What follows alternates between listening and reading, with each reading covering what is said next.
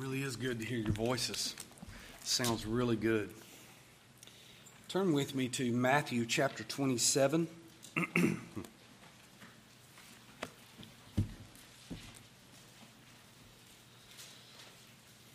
Some weeks ago, I was reading in Matthew's Gospel, spending some time there.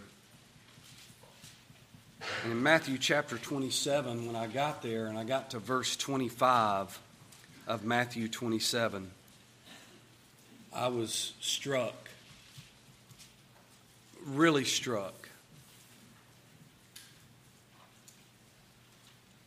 And I thought, this really needs to be expounded. And because Scott had preached on glorification and said a lot about the resurrection, I thought I would preach this morning on some of the days leading up to the death of Christ and his resurrection. From Matthew 27:11 through 26. Let's read beginning in verse 11 of Matthew 27. Now Jesus stood before the governor, and the governor questioned him, saying, "Are you the king of the Jews?" And Jesus said to him, "It is as you say." And while he was being accused by the chief priests and elders, he did not answer. Then Pilate said to him, "Do you not hear how many things they testify against you?" And he did not answer him with regard to even a single charge. So the governor was quite amazed. Now at the feast, the governor was accustomed to release for the people any one prisoner whom they wanted. At that time, they were holding a notorious prisoner called Barabbas. So when the people gathered together, Pilate said to them, "Whom do you want me to release for you? Barabbas or Jesus, who is called Christ?" For he knew that because of envy, they had handed him over.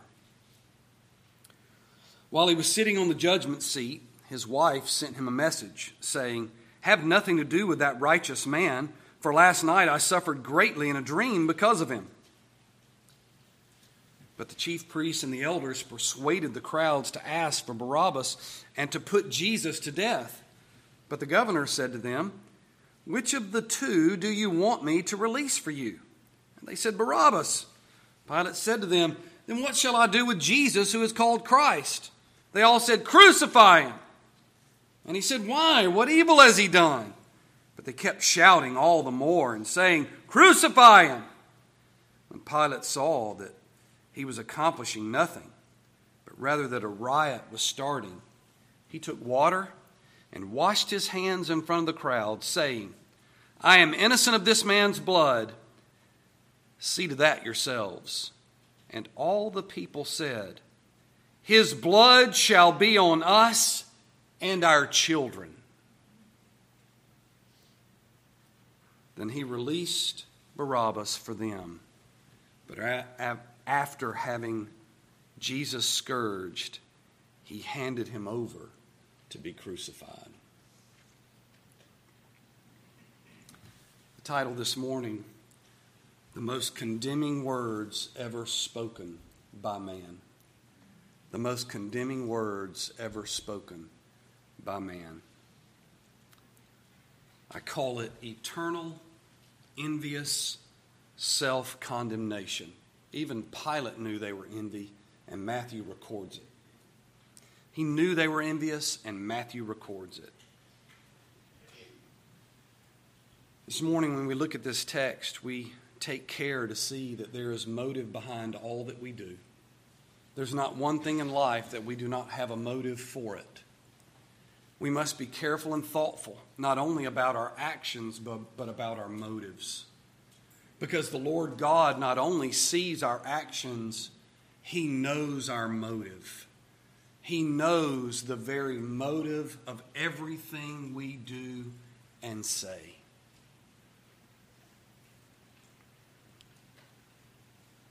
This morning I'll give you 4 thoughts from the perspective of the unrighteous, and in closing I'll give you 3 observations about our Lord from the text.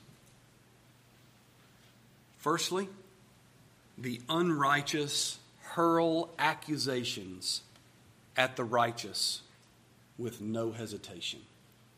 The unrighteous hurl accusations at the righteous with no hesitation. We have to recognize that this text gives us an indication in verse 12 that Jesus was being accused by the chief priests and elders. And that furthermore, in the previous chapter, 26 and verse 59, it tells us that they had schemed against him falsely and accused him falsely. They had brought all kinds of people around to try to scheme against Jesus and have him put to death.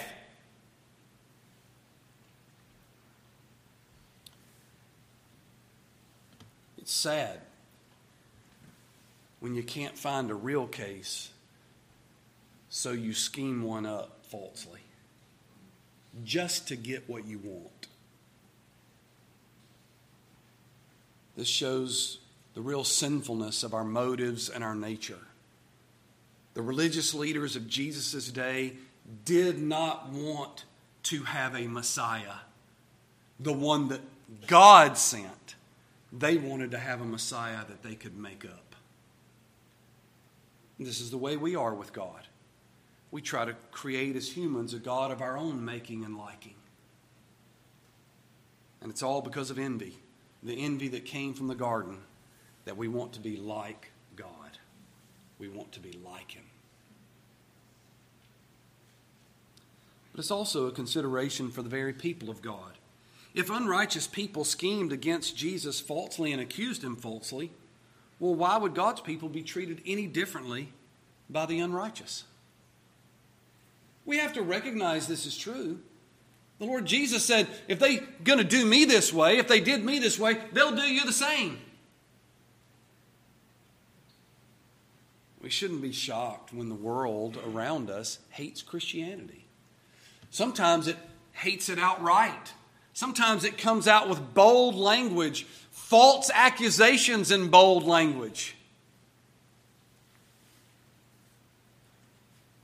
They take the exact worst extreme evidence of a so-called Christian and paint it all over social media and say, this is what they're like.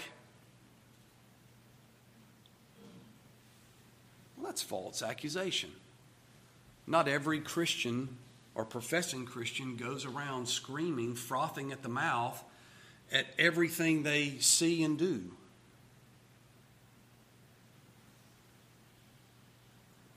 Not every Christian is the exact same hypocrite.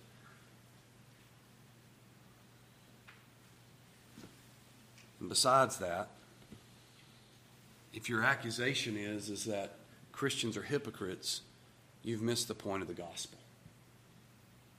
We shouldn't be surprised when the world acts this way. They hurled these accusations at the righteous Christ. Why would they not hurl them at a people who can only have hope in a righteousness imputed to them?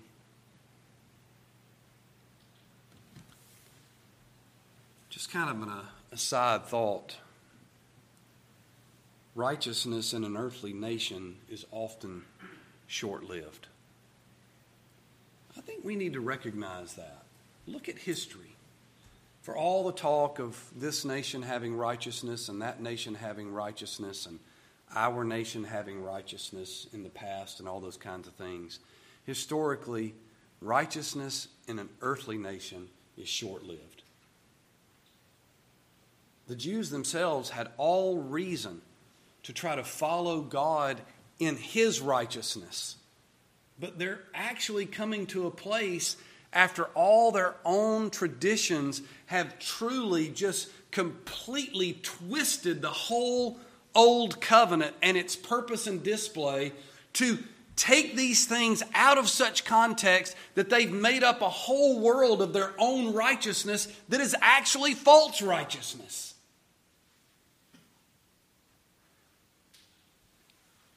Israel, the nation that God set aside, had a righteousness given to them in His law, and yet they, in their own world, in their own nation, did not live up to it.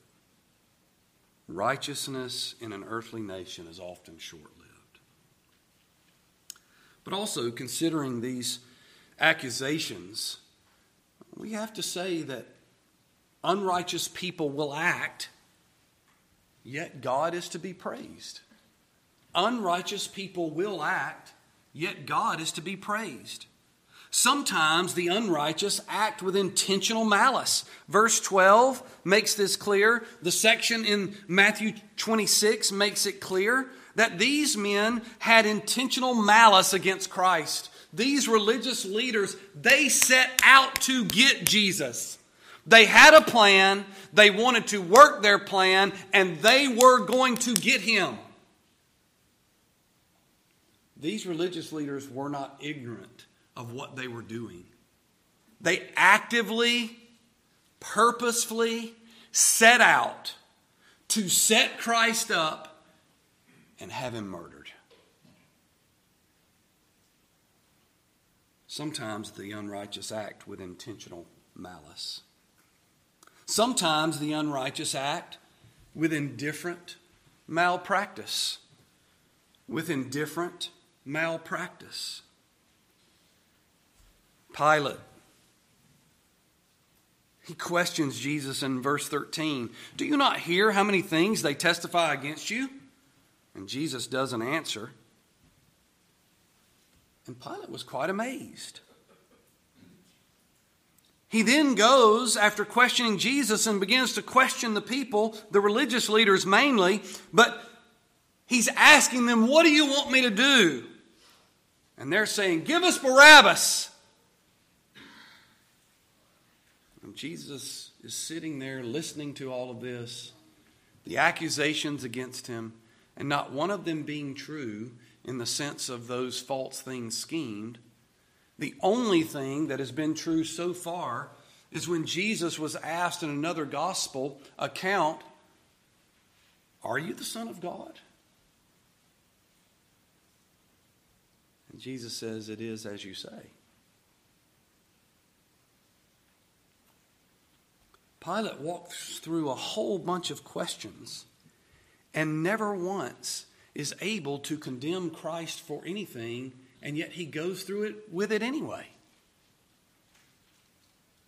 Sometimes the unrighteous act with indifferent malpractice.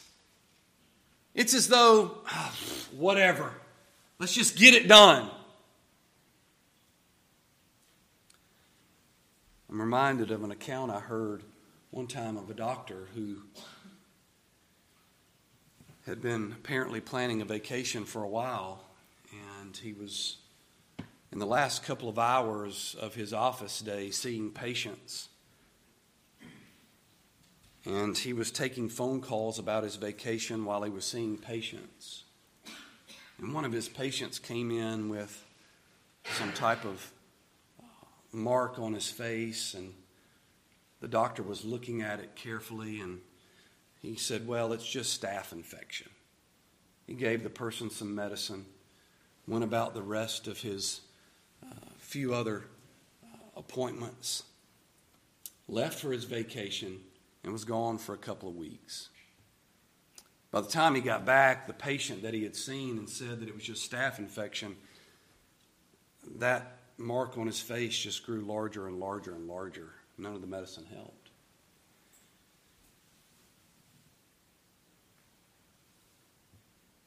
That was not staph infection, it was actually cancer.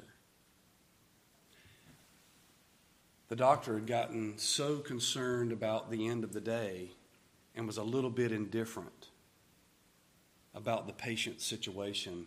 He was only thinking about something else, that he really didn't do his due diligence.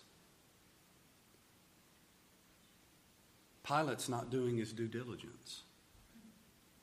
It's indifferent malpractice.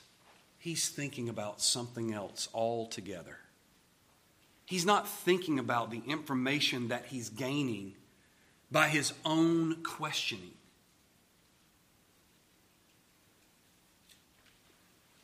Well, that brings us to our second main point about the unrighteous. The unrighteous halt the unrighteous only for personal gain. The unrighteous halt the unrighteous only for personal gain. When you see a conflict between those who are unrighteous and another group that's unrighteous, how are they going to stop one another? Well, they only stop one another on the basis of benefit of one group or the other. Pilate detected no fault with Jesus and still did not act according to his findings. He admits, I've questioned the man. I've heard your accusations. I've looked at the situation, and I'm yet to find any reason that he should be condemned.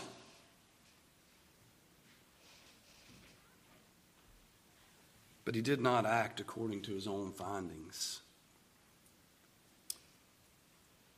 Not only that, but Pilate proceeded with no concern corresponding to his wife's caution. Pilate proceeded with no concern corresponding to his wife's caution. His wife tells him, don't mess around with this. Now, there's two places, especially you men this morning, in our worship service that it ought to be a little bit of a practical tip to you, that there are times you really need to listen to your wife.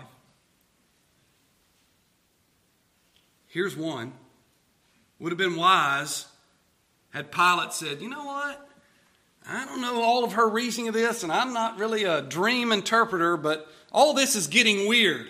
I can't find any logical reason to condemn the man. My wife's saying this to me. Maybe I need to walk away. The other place was read to you by Robin. All the women came back from the tomb. He's not there. He's not there. What was Peter's thought? Some of the disciples? Well, that's nonsense. They go down there, investigate, and what do they find? He's not there. Practical tip. Husbands, think about what your wives say to you more than just glossing it over as noise in the background. If anybody loves you, it's your wife. If anybody loves you, it's your wife on this earth. And they have your best interest in mind. Now that's a practical aside. But Pilate proceeded with no concern corresponding to his wife's caution. He should have been more thoughtful. He had already been thoughtful in his own investigation, found nothing to condemn Christ. He gets these words from his wife, which were words of caution, and he does not deal with them. Ultimately, he gives in to the Jewish leaders, and we can say that Pilate behaved foolishly with no fear of God. Pilate behaved foolishly with no fear of God. You know what Pilate should have been considering? If there is a God, does he have something to do with this man? I found no evidence. I've been cautioned by my own wife. Maybe I need to pause for a minute. But he doesn't. It leads us to the fourth point under this heading. Pilate calculated more personal gain in capitulation to the crowd. Pilate calculated more personal gain in capitulation to the crowd. The word capitulation means giving in. He just gave in. Uh-oh. Who do you want? We want Barabbas. Well, why? We want Barabbas. Well, why? We want Barabbas. Well, why? They could give him no reason other than he knew their envy. Envy is very rarely a good starter point, beginning point for any action, because envy is a sin.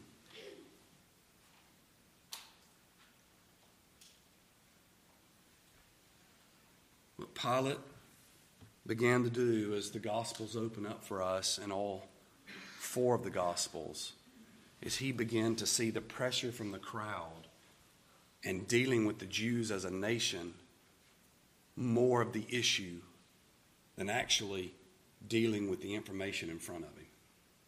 If you read the other gospel accounts, it becomes very obvious that Pilate is just giving in to the crowd because they're pressuring him. And to be a governor over this region, he has to deal with the Jews on a regular basis. And quite frankly, if you read historically, not only in Scripture, but from the silence of the 400 years, Josephus tells you the Jews are a cantankerous people. Pilate just gives in. He calculated in his mind that there was more personal gain by giving in than there was going ahead with his own thought processes.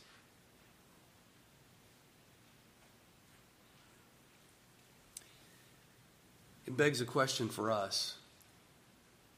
What's the most important influence in our lives?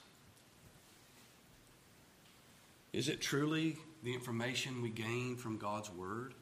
Is that most influential? Or is it the culture? Is it the culture that influences us the most? Now, in our minds, we can answer that quickly sometimes and say, well, no, I am a Christian. The culture does not influence me most.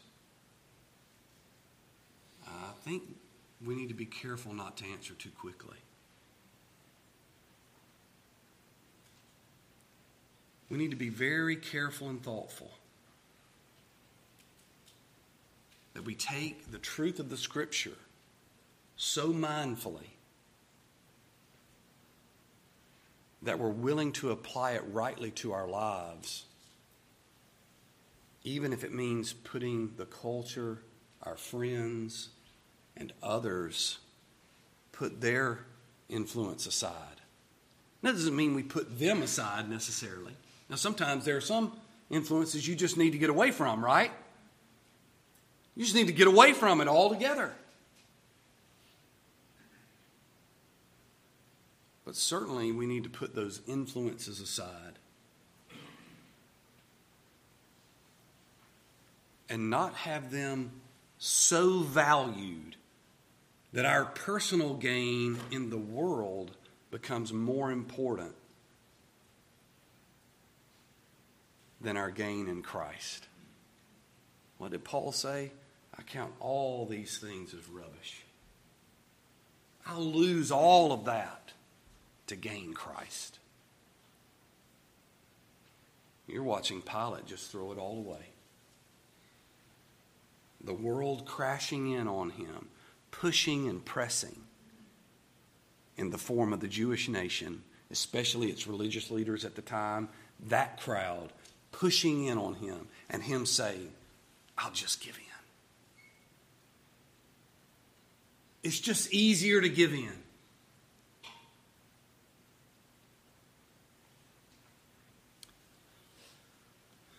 While we're living on this earth, Christianity is not just a swim upstream in a small, nice, flowing creek. It is a hectic, hectic struggle for life in a torrent raging river of sinfulness.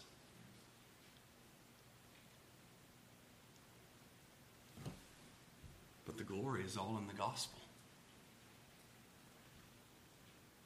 Because all the things that I would gain from the sinfulness of the world, not the earth itself, it still has this great form of God's beauty, even though it's marred by the fall. But the sinfulness of the world, all that I would gain from the sinfulness of the world is nothing. It's rubbish. It's dung, as Paul says.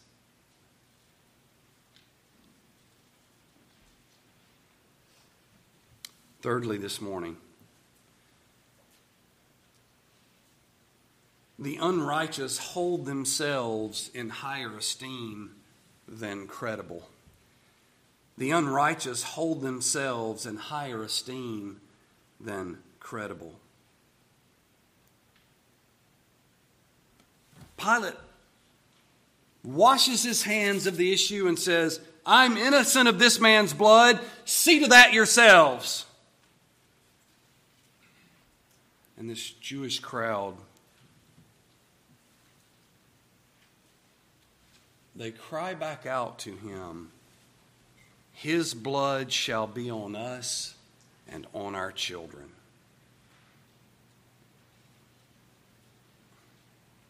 Two things we can note here. Firstly, they heed the voice of their sin nature. Pilate listened to his reasoning in self-preservation. That's why he gave Christ up. It was a matter of him, of self-preservation. I just want to get this thing over with and done. Status quo, leave it alone. I just want all of this gone away. Fine, I'll give this Christ to you. We'll crucify him, be done with it. And you people just hush. Please.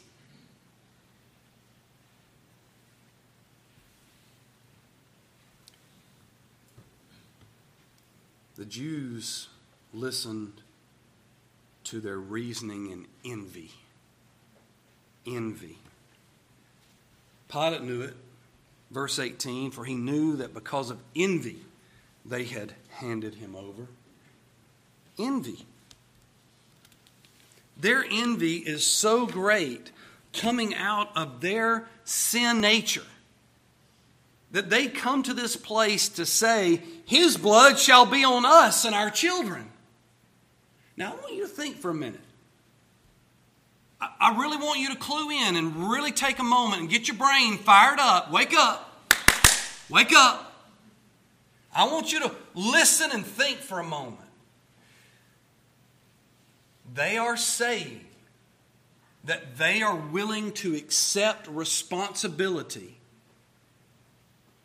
for the very murder and shed blood of the very Son of God. That before God, they will accept the responsibility. And even put it on their children. You see, once again, we talked about it in Daniel. You remember in Daniel how we talked about envy driving these men to want to put Daniel down? We see this envy driving. I want that person's spot. I want to be them. I want that. I'm envious of what they have. I'm envious of what they might be. I'm envious of what it looks like or who they are.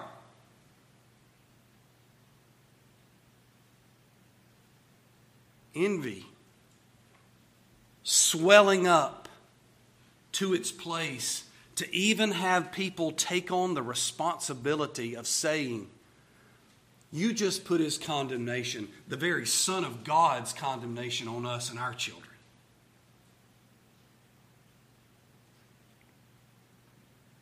Envy rising to the height of arrogance and stupidity.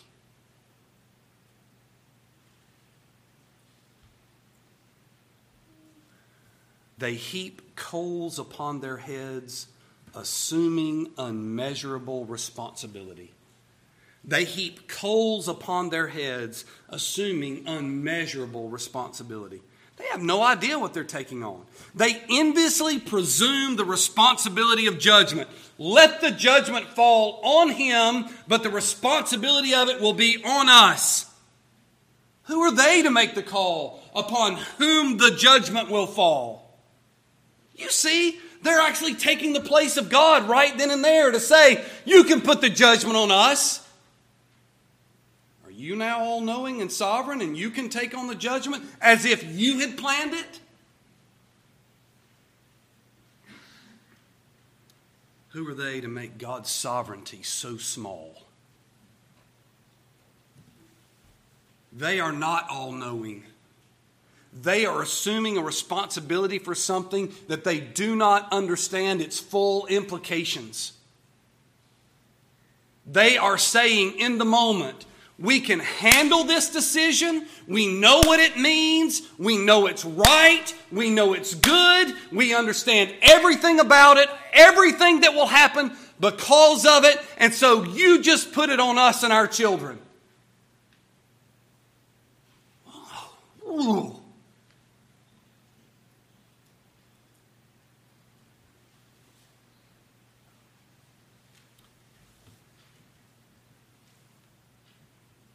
They enviously presume the ability to accept judgment. They actually think they can handle the judgment themselves. Just put it on us. We'll handle it. It's okay. We can bear the weight of it. You mean to tell me you can bear the weight of the eternal God bringing condemnation upon you for putting his son to death? Is that what you want to do?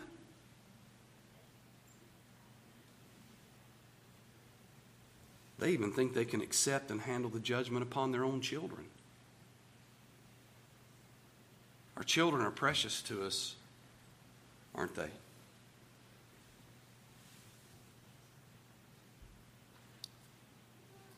To look at this text, and even in verse 25, it's almost utterly ridiculous to think that they would say something like this publicly.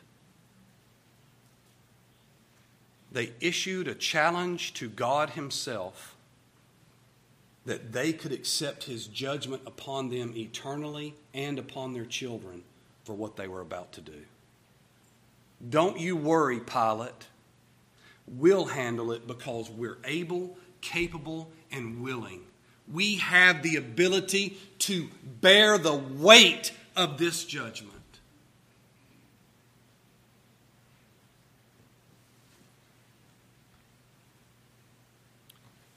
We have to see this, that they heralded the most self-condemning words in history. This was envious, eternal self-condemnation.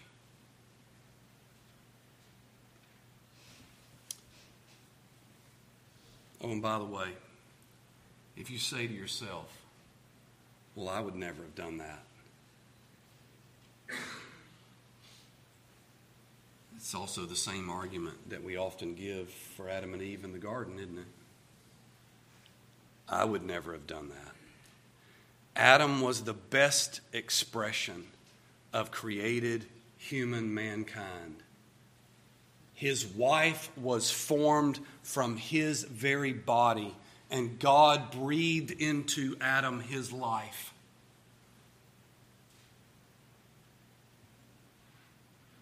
And he denied the very God that made him. If Adam is the best expression in first creation, does that, there is not one of us who could stand and say, in my own power, in my own ability, in my own sinful nature worked out in humanity, I never would have said something like that. That would make us just as arrogant as them. The only reason anyone else wouldn't say something like that is by the very grace of God alone. The reason when I brought to you these words this morning and said they were so self-condemning, I heard a little bit of a from you. How could they say such a thing? The only reason you can even feel that way is because of the grace of God.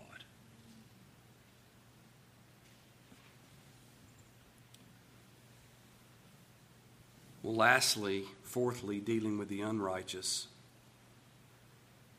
The unrighteous hang the righteous. for being righteous. The unrighteous hang the righteous for being righteous. If you look at it, Pilate had no criminal reason for Jesus to be hanged upon a tree. He had no criminal reason for it. Pilate had no broken law to decide the death sentence in a Roman context. He had nothing there. With no criminal reason, then Pilate had no sensical reason for Jesus to be hanged upon a tree.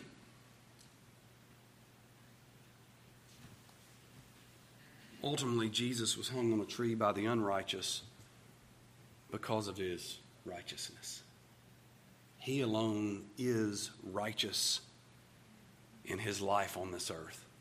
There has never been another person who ever lived like the Lord Jesus. Never.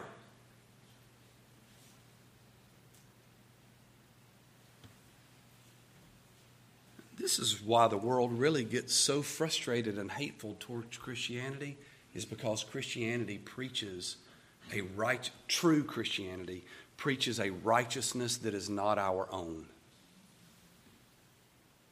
True Christianity says, we as men and women are sinners, and we have no righteousness in and of ourselves. We are not able to save ourselves. We are in need of an alien righteousness, a righteousness outside of ourselves to be put onto our account. And it can only be done by one who would come and live righteously according to all of the law of God, and he would do so according to his person, his being, according to who he is in all of his activity through all of eternity.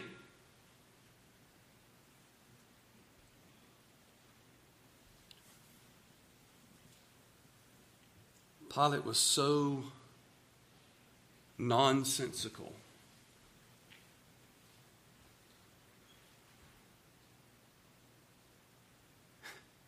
He had the power of Rome behind him. He could have squashed the Jews like a bug. Now, I'm not saying he should have done that. I'm not trying to be anti-Semitic and blah, blah, blah, blah, blah, blah. But I'm saying he had the power.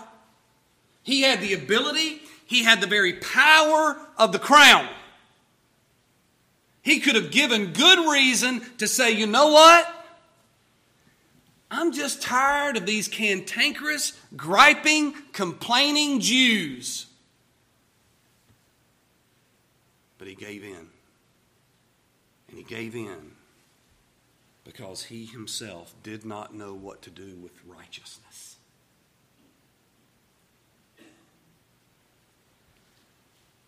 Well, I want you to observe three things about our Lord this morning.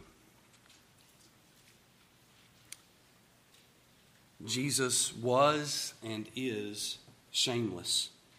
He had nothing to be ashamed of in life. Jesus was and is shameless. This is why he doesn't answer these questions. He has no reason to open his mouth. This is what is testified about him in the New Testament, but it's also prophesied about him in the Old. Isaiah 53:7, he was oppressed and he was afflicted, yet he did not open his mouth. Like a lamb that is led to the slaughter, and like a sheep that is silent before its shearers. The Old Testament bears witness to who he will be and how he will live and act. And we see it played out right here. He did not open his mouth. Had he opened his mouth in any unrighteous way, he would not and could not have been confirmed as the very Messiah. You see, the Jews are digging their own grave right here because the confirmation of who he is being worked out before them in how the prophecy of the Old Testament exclaims who he will be and how he will act. They're not even paying attention to their own scriptures.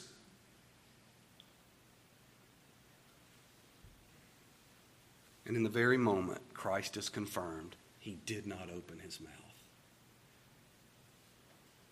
He had nothing to be ashamed of, for he had never lived one sinful moment in his life, not even in thought.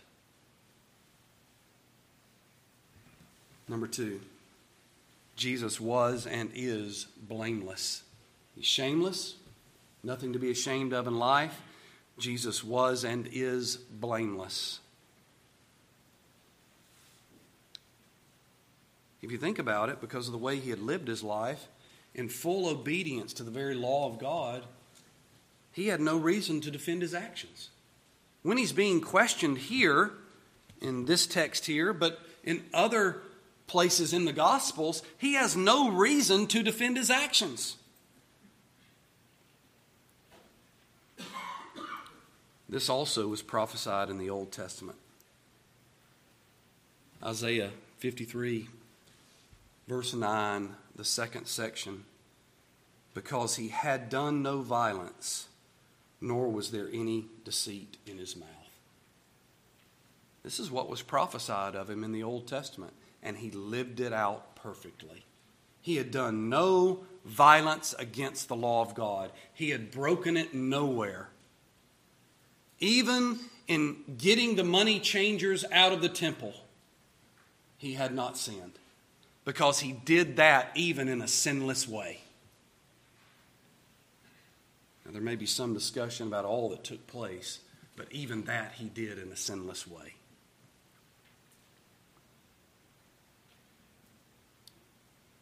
The New Testament is verifying these very things.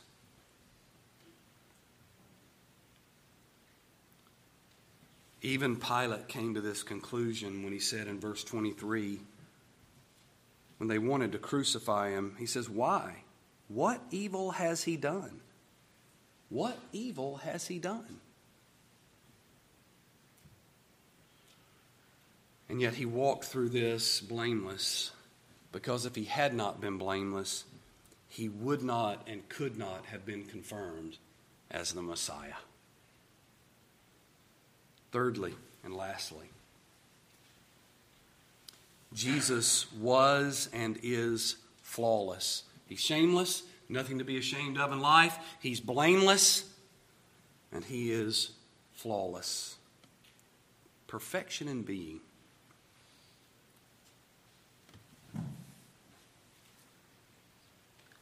He had no unrighteousness in his being. He had no unrighteousness in his actions or thoughts. He did not even have a reason for unrighteousness.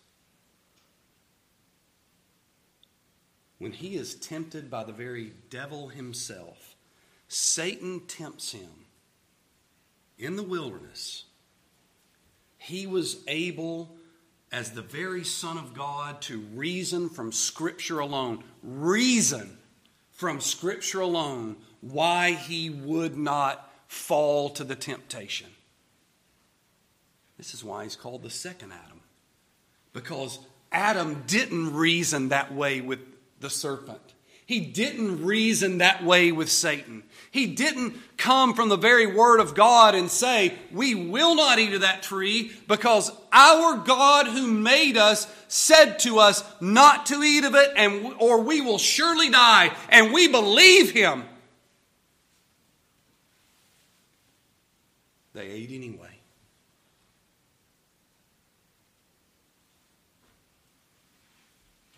But Jesus stood at the temptation of Satan and uttered the very words of God, the Scriptures themselves, reasoned from them righteousness, and he acted in it.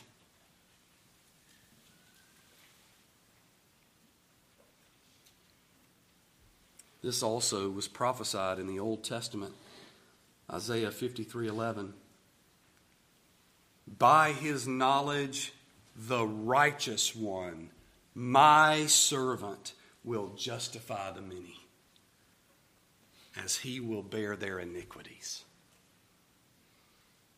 God calls him, through the prophet Isaiah, calls him the righteous one. my servant.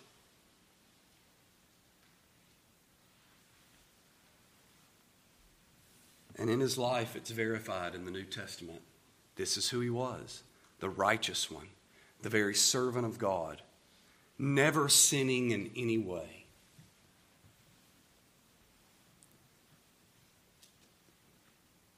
We must recognize that he would not and could not have been confirmed as the Messiah had he not been flawless.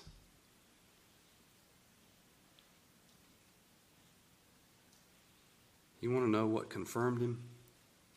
His holiness. He is righteous. The Lord Jesus doesn't just act righteously, he is righteous. He is holy as the Father is holy. Even when Peter would rightly say to believers later, remember, be holy, for I am holy. Peter's reasoning is all wrapped up in the person and the work of Christ. Because Christ did it. He accomplished it.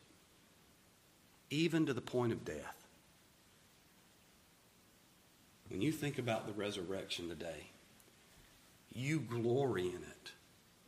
That they went to that tomb and he was not there. Even when the lady says he wasn't there and Peter ran down there because he said it's nonsense, Peter realized he's not there. And they all went running back. He's not there. He's alive.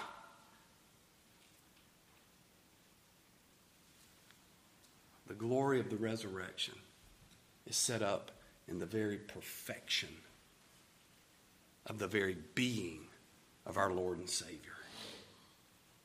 He is shameless, he is blameless, and he is flawless. Glory in the resurrection today because of who Christ is, not only because of who he was. Amen? Let's pray.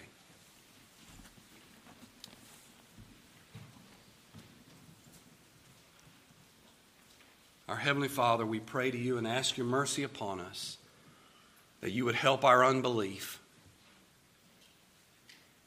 Lord, help us not to be like Pilate in ignorant and indifferent malpractice. And Lord, please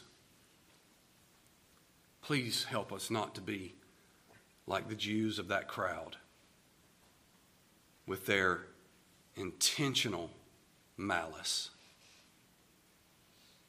that they would presume that they could take on the responsibility of the judgment of the Son of God. Please, Lord, help our unbelief. Give us strength to walk in this world according to your truths alone and nothing else. We glory in you through the person and work of your Son, the Lord Jesus Christ, praising you that he not only lived perfectly and died a sinner's death, but he was raised gloriously on the third day. Praise to the Father through the Son by the power of the Holy Spirit. And God's people said, amen. Turn together.